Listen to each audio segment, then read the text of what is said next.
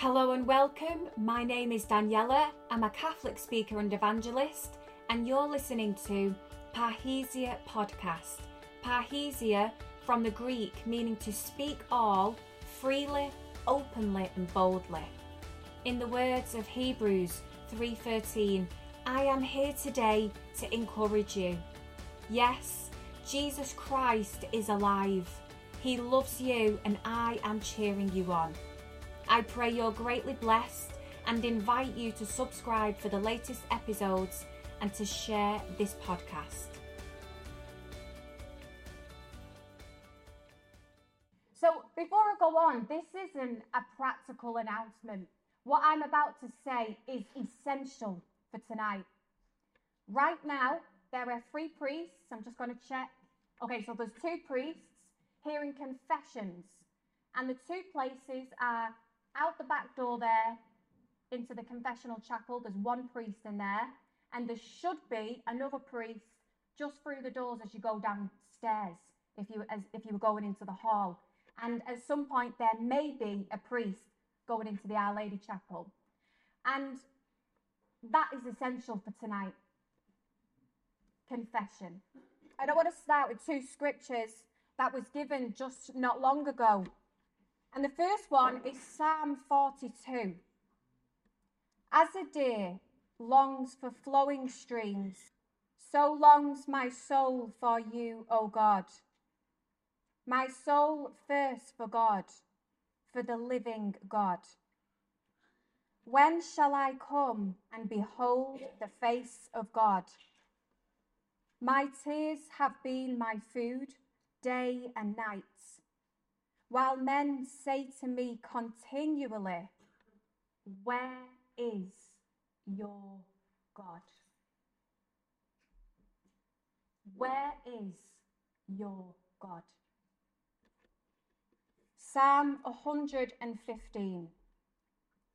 Not to us, O Lord, not to us, but to your name give glory, for the sake of your mercy and your faithfulness. Why should the nations say, where is their God? Why should the nations say, where is their God? Our God is here.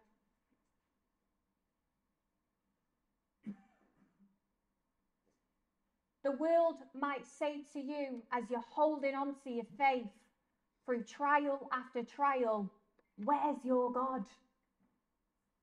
But tonight, Christ is saying, your God is here. Is here, body, blood, soul and divinity, right now, in this tabernacle, just here, to your left, my right.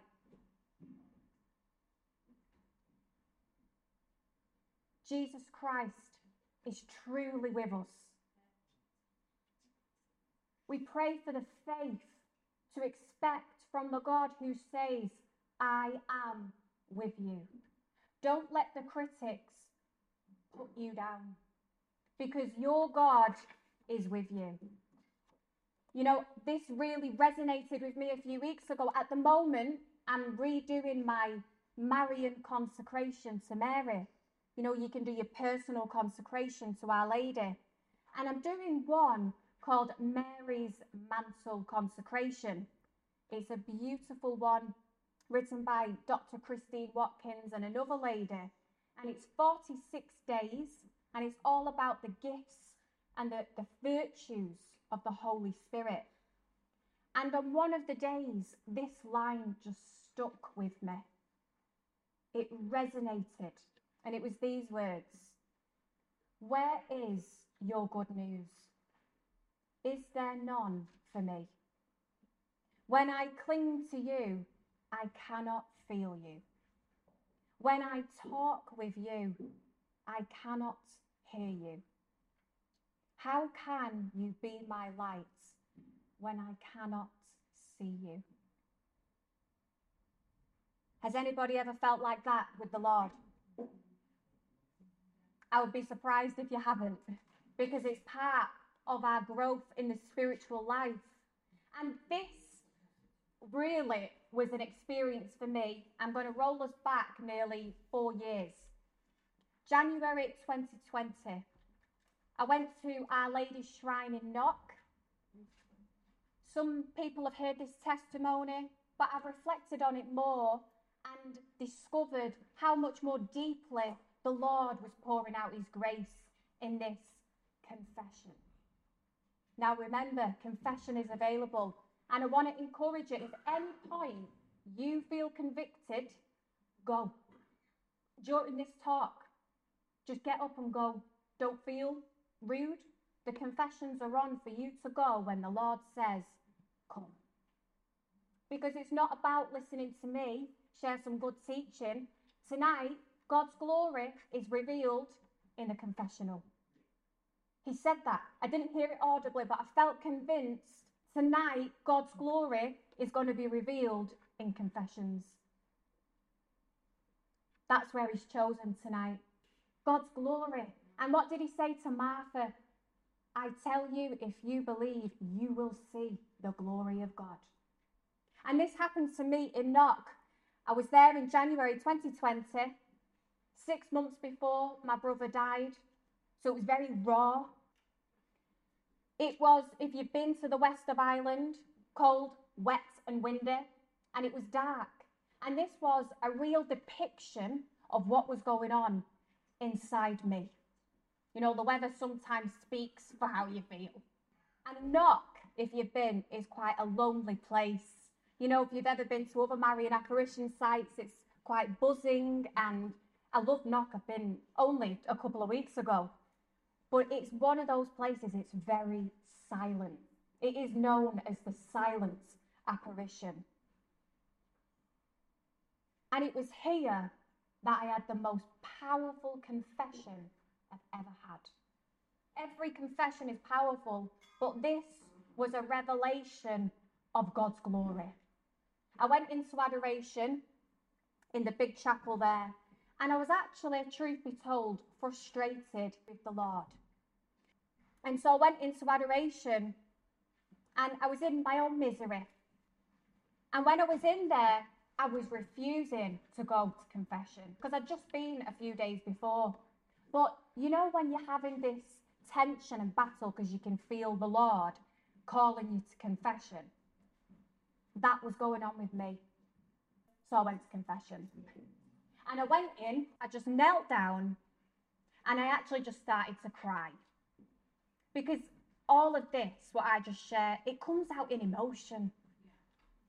And sometimes that's the best way to speak to God. Sometimes you just need to cry. And so I just cried. The priest could see me.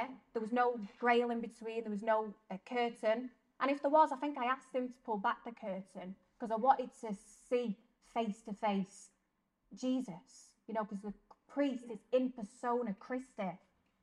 And while I was crying, you know, I really let it out. I thought, I'm in Ireland. I might not see this priest again. I don't need to worry. I'll just cry. And I forgot he was there because I really let it all out to Jesus. Jesus is truly in the confessional. He would not have instituted that sacrament if it wasn't a fountain, a waterfall, a river of grace. And I forgot he was there, and I pulled myself together. And he was a little old priest with his rosary beads, and I thought, oh, I bet he's just thinking, what an emotional girl. How's he going to deal with me?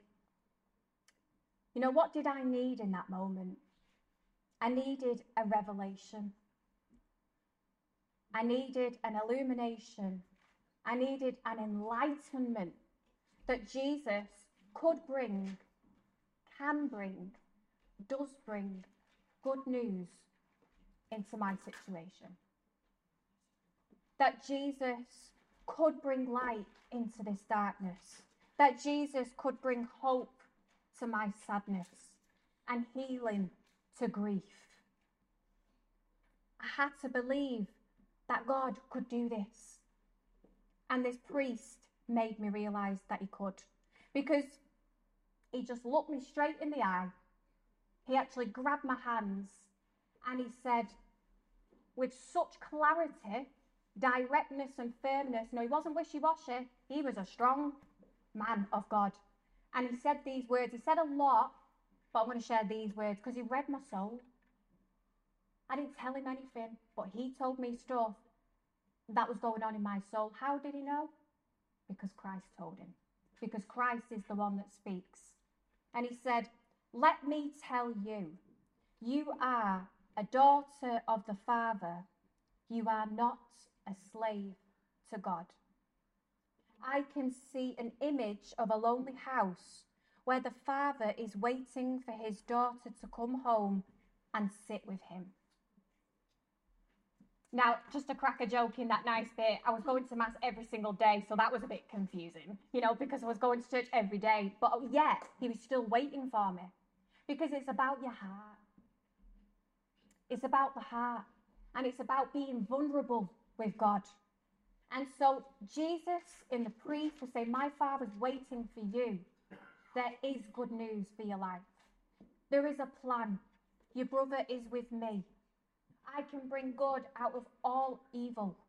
I can heal your broken heart and any pain that you've suffered. And I saw the light of Christ in this priest's eyes. Jesus said, I am the light of the world. Says it up here on the screen. He who follows me will not walk in darkness, but will have the light of life. When you follow Christ, you will have light. It's a promise. And sometimes we go through the darkness to be reminded that he is the light. So we can rejoice in the times that are dark. Because we know, in fact, what I learned in these studies, the Greek word for darkness and dawn come from the same Greek word. So the moral there is that there's always a dawn that follows a darkness. The Lord cannot leave you in darkness. It is against his nature. He would be lying to himself if he left you in a dark place. He's not going to leave you in a dark place. He is coming not with light, but he is the light. Because it's personal. Jesus is fully God, fully man. You don't have to look for a light out there that's unattainable, that you can't reach. Jesus is coming for you with light, to pour his light into your life. And one of the amazing things about when you look at the Old Testament, the New Testament, is that everything that was prophesied in the Old, that the Israelites, all their ceremonies, everything they taught, everything was fulfilled in Jesus. And John, in John's Gospel, he said if everything Jesus did was written down, all the books in the world couldn't contain it. How much did he do? If all the books in the world couldn't contain it. Have you ever been into a library and there's hundreds and hundreds of books? That wouldn't be enough to write down everything Jesus did. We only see a snippet, because if we saw the reality, we'd be blown away. And so Jesus fulfills everything in the Old Testament. And one of those things, a little bit of history here, but it's fascinating, is the Israelites used to celebrate a week-long celebration called the Feast of Tabernacles, the Feast of Booths. And the second celebration in this week was called an illumination ceremony. And this was in the massive temple. Now, I've had the privilege of going to Jerusalem, to the Holy Land. Temple is gigantic, but Jesus is bigger because he is the temple. That temple was a prophecy of God who is magnanimous, massive, is in Christ. He is the temple. And when you go, it's absolutely fascinating. It's so majestic and awe, and it's only a glimpse of who God is in Christ. And in the outer court of the temple, called the Court of Women, they used to light 4 massive candles. And I'm not talking like those, but they are amazing. I'm talking 75 foot. And these candles, they were called candle bearer, they could be seen all over Jerusalem. And they were a symbol that God journeyed with his people when they left Egypt, journeying to the promised land, by a cloud in the day and a pillar of fire at night. It was the morning after this feast, with these tall candles, Jesus declared in front of hundreds, probably thousands of people there in the temple, I am the light of the world. He who follows me will not walk in darkness, but will have the light of life. That's where Jesus said it. So 2 things we can take. First of all, he was implying that he was God, because the light symbolized God's presence. Jesus saying, God is here. Remember, where is your God? God is here. And it also showed that he fulfilled the long-awaited time of the Messiah. They no longer needed to light those 75-foot candles. The true light had arrived. You don't need to wait for light. Jesus is there. And I can promise you, he does not fail. The light of Christ was prophesied through the Old Testament. The people who walked in darkness have seen a great light. Those who dwelt in a land of deep darkness, on them has light shined. And then this one from Micah. When I sit in darkness, Lord, the Lord will be a light to me. He will bring me forth to the light. I shall behold his deliverance. And just then when I read that, I had an image of someone sat up at night in the bed. So there's someone here recently who's been up during the night, in the dark, struggling with something. Because isn't it often at night when we're all alone, when there's silence, that your thoughts and your anxieties and your fears and your wounds come up? As you sit there, Christ, the light of the world, the fulfillment of 1,000-year celebration with those candelabra in the temple since the time of Moses, that same light is with you. The same light is with you. And this began on a pitch black middle of the night in the cold month of December. John's Gospel says the true light that enlightens every man was coming into the world, and indeed came into the world. That's what Christmas is about. The beginning of the light who has dawned upon us. And this Christmas, Christ wants a new dawn in your life because he is the dawn. And tonight, he's calling you to the confessional to experience that light. I'm absolutely convinced that's where God's glory is being shown right now. Because the confessional is intimate, personal. You can lay all your burdens down, one-to-one, in complete privacy and secrecy. Priests died for the seal of confession. What you share in there is between you and Christ. Your pains, your sins, the effects of other people's sin on your life, your struggle, your nothing, your misery. And Christ, the light of the world, pours in his tender mercy. And do you know where that comes from? The true Christmas tree, the new tree of life, the cross. There's only one reason Christ came into this world. He set his face like flint for the cross, because it's from the cross that his heart was pierced and that blood and water gushed forth, symbolizing mercy. And I'm just going to end with an invitation. You've been invited all the way through to go to confession. Listen, I am standing at the door, knocking. If you hear my voice and open the door, I will come into you and eat with you and you with me. There's an amazing image by an artist called William Holman. And the image is called Jesus, Light of the World. You're probably familiar with it. And Jesus is there with a lantern, with a halo around him, with a light over his head, and he's knocking on the door. He's knocking on the door of your heart right now, just like he was with me in Knock. Give him another chance. You know, you might have been to confession recently.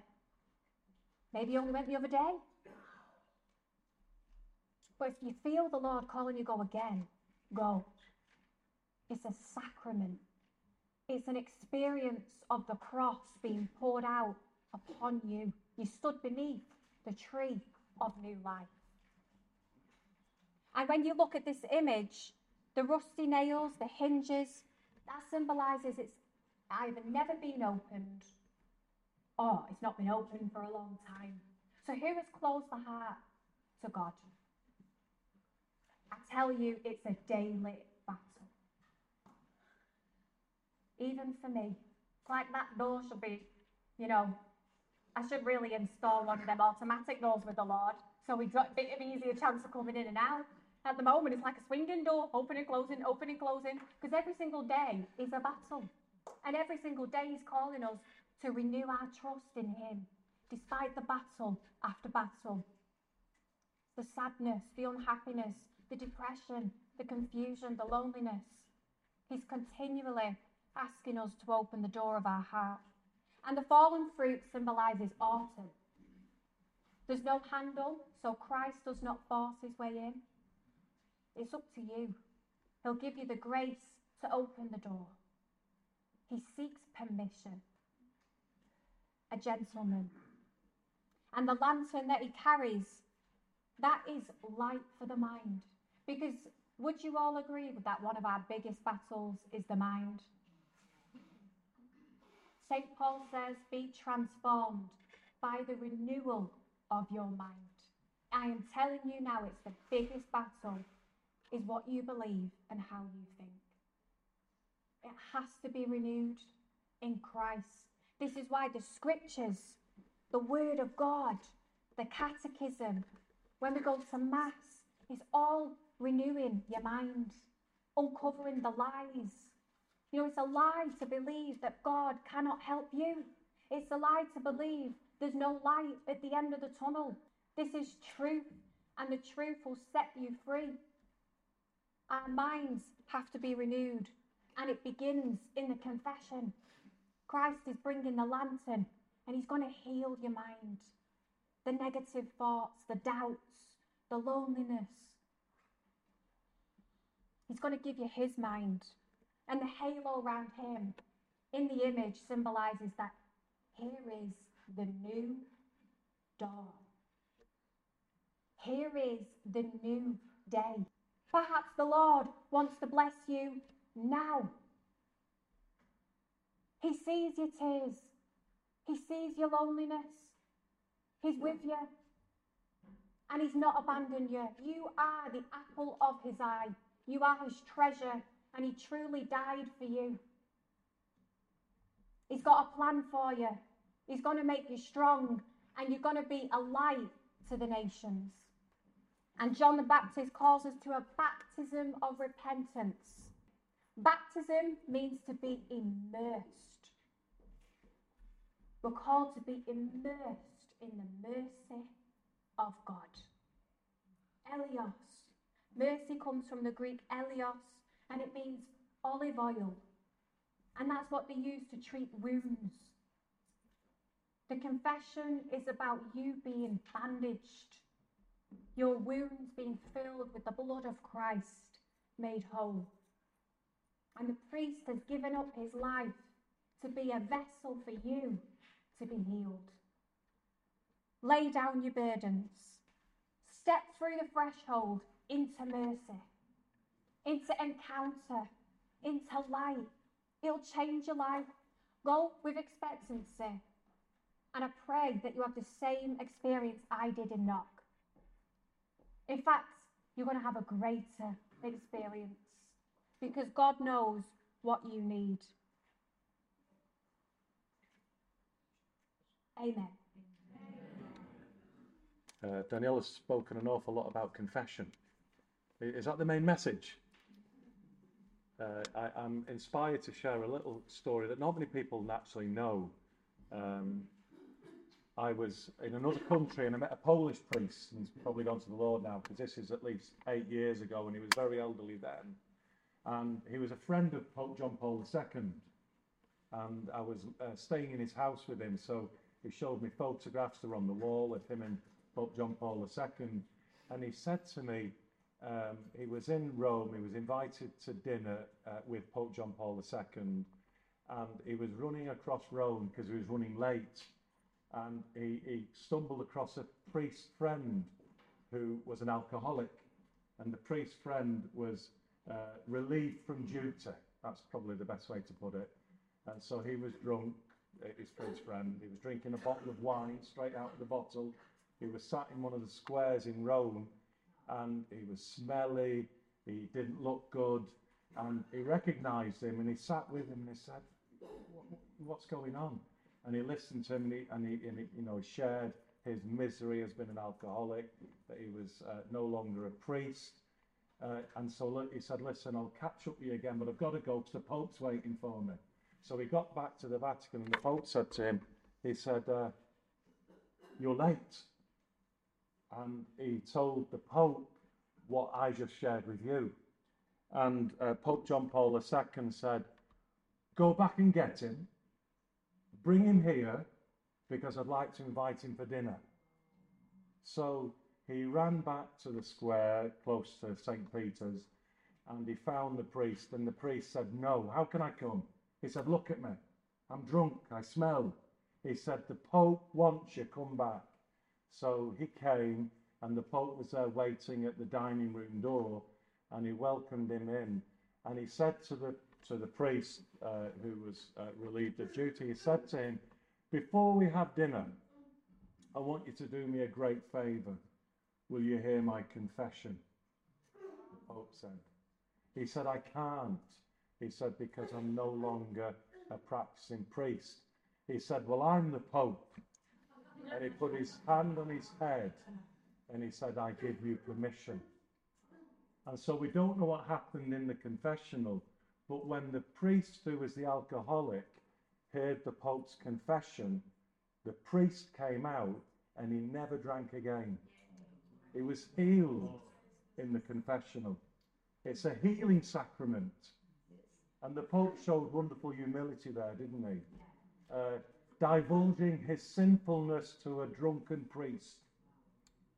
So we should never judge anybody. So we all come here with great struggles. There's not one person in this church tonight who hasn't got a struggle, because we're not Catholic without a struggle. Jesus says, in the world you will have hardship, but be brave, be courageous. I have conquered the world. You see, because we have to get onto the cross with Jesus. That's part of the deal. He saved a space on the cross for you and I. That's what it means in Colossians 1:24, when it says, for what was lacking in the cross of Christ, we in our suffering make up in the church. So the Lord is inviting us to join him on the cross. And what comes after the cross? The resurrection.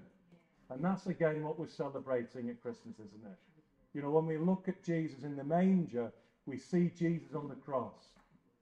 When we see Jesus in the arms of Mary, we see Jesus in the arms of Mary at the foot of the cross. When we see Jesus, his big smile in the crib, we see Jesus rising from the cross. And that's what we're here to celebrate.